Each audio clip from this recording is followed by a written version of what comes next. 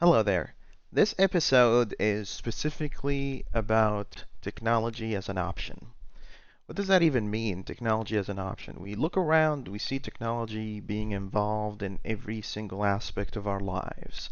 You can't today do literally anything without some way or another being able to have some contact with a technological device. This goes from your phone to the street signal down the street to your smartwatch, your email, your computer, and everything else in between is technology based. And while you'd think that this is a good option, and as a technologist myself, you'd think I would celebrate this. I think that the way we develop technology today and the way we insert technology into our lives is lacking a very important step, which is basically making it as an alternative and as an option, not as a dependency. Making technology as a main dependency where all our livelihoods and all our the ongoing of our lives is dependent on it is a very dangerous thing, because that basically, in the term that technologists would understand, it basically creates a single point of failure. A single point of failure in the sense that if we have a blackout and everything just, the machine just grinds to a halt, what basically is going to happen, a lot of people's lives are going to be in danger, especially those who have not been taught or offered the alternative to be able to actually perform some of the simple basic tasks without having any dependency on any form of a technological device. This is a very interesting topic because, today when you look at the concept of consumerism and the concept of being able to make your product so much needed, and not just wanted, but so much needed to the point that people can't live without it, this drive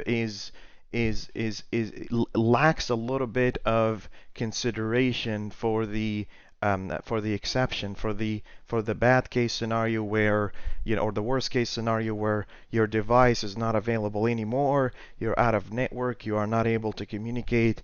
What's going to happen next? This opens up the door for a lot of, discussions and new patterns of thinking when we are building technological devices and offering technology as an option, of how we can educate people and how we can educate our users and consumers to still be able to perform simple tasks and be able to, the tasks are not necessarily going to be as easy as using a technological device, but it's still an option. Making it an option is falls directly into, the goal that I always talk about, the survival of the humankind and its evolution. The high dependency on technology today that we involve it in every single aspect of our lives directly threatens our survival, because it's all a bunch of computers and a bunch of servers, and these computers are connected to each other, but they are also at the risk of going to a halt. And if that happens, then what? What happens? What happens to the guy on top of a mountain that, doesn't have a communication device? How is he going to survive, right?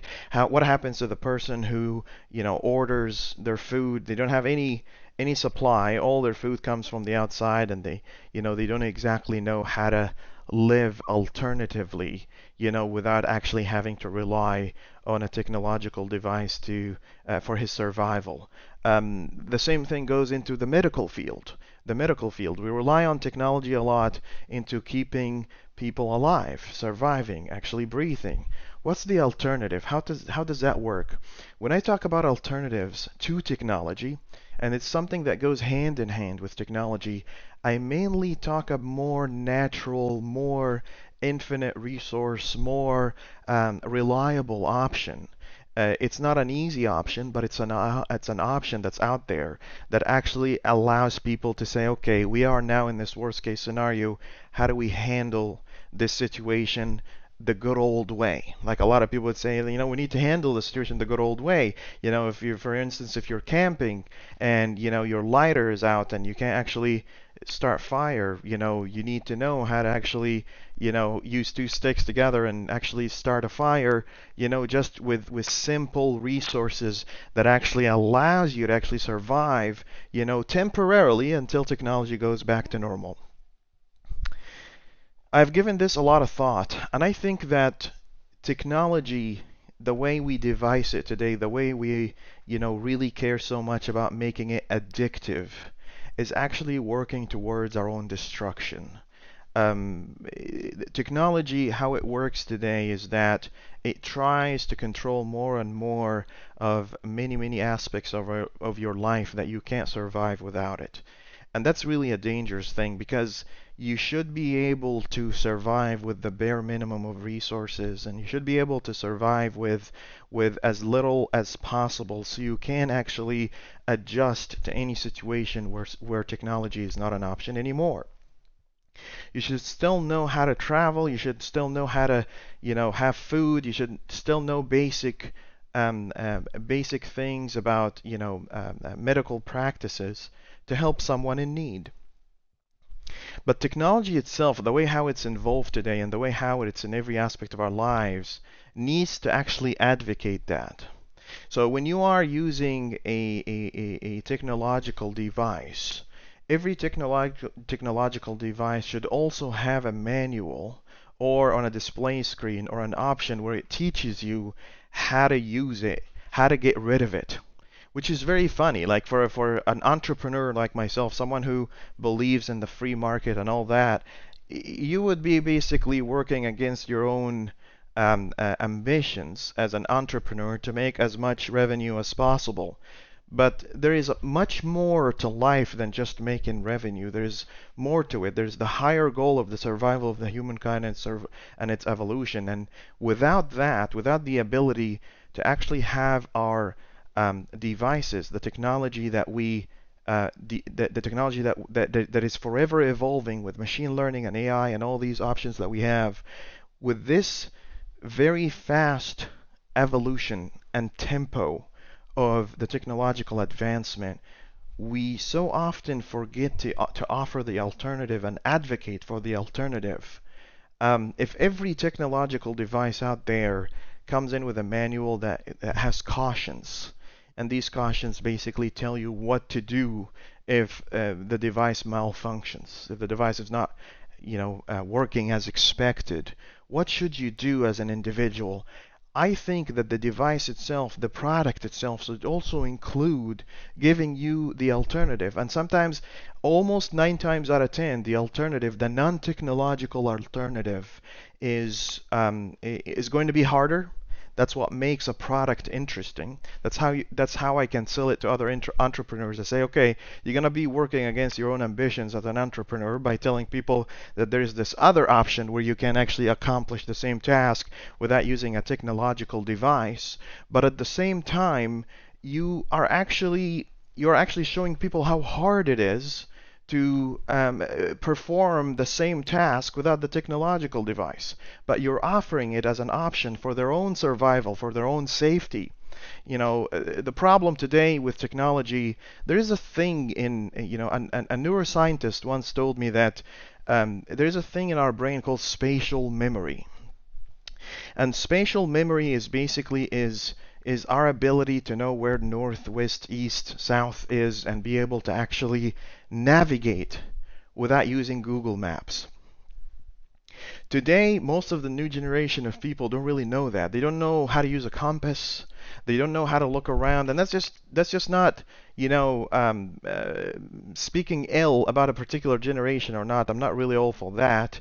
It's more about how the new generation of humanity is starting to lose some of its own built-in capabilities like spatial memory to be able to survive, and having full dependency on a technological device with a limited battery life.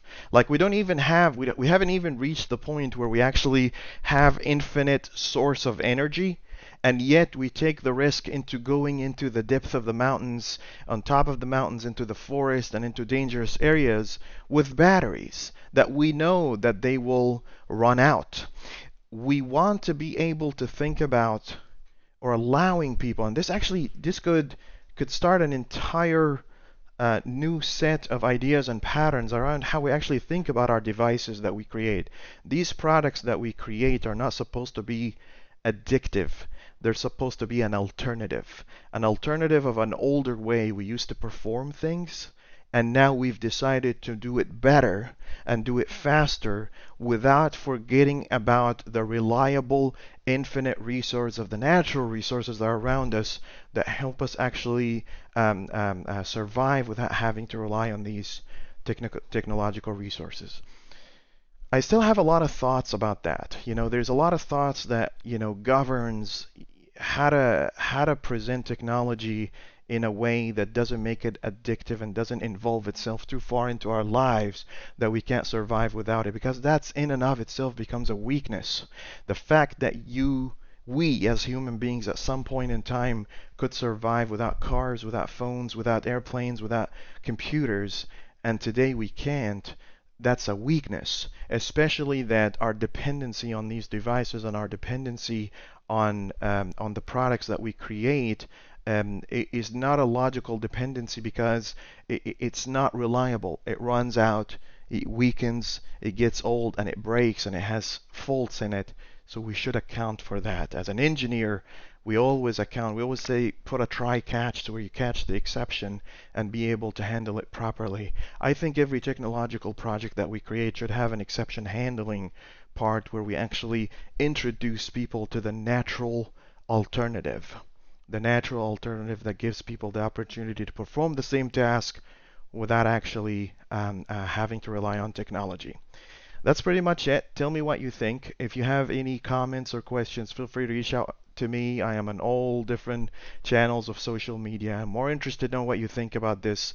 I'm more interested to see, what would it be like to have an alternative and be able to have the option of living a natural life. Thank you for listening in. I'll see you in another episode.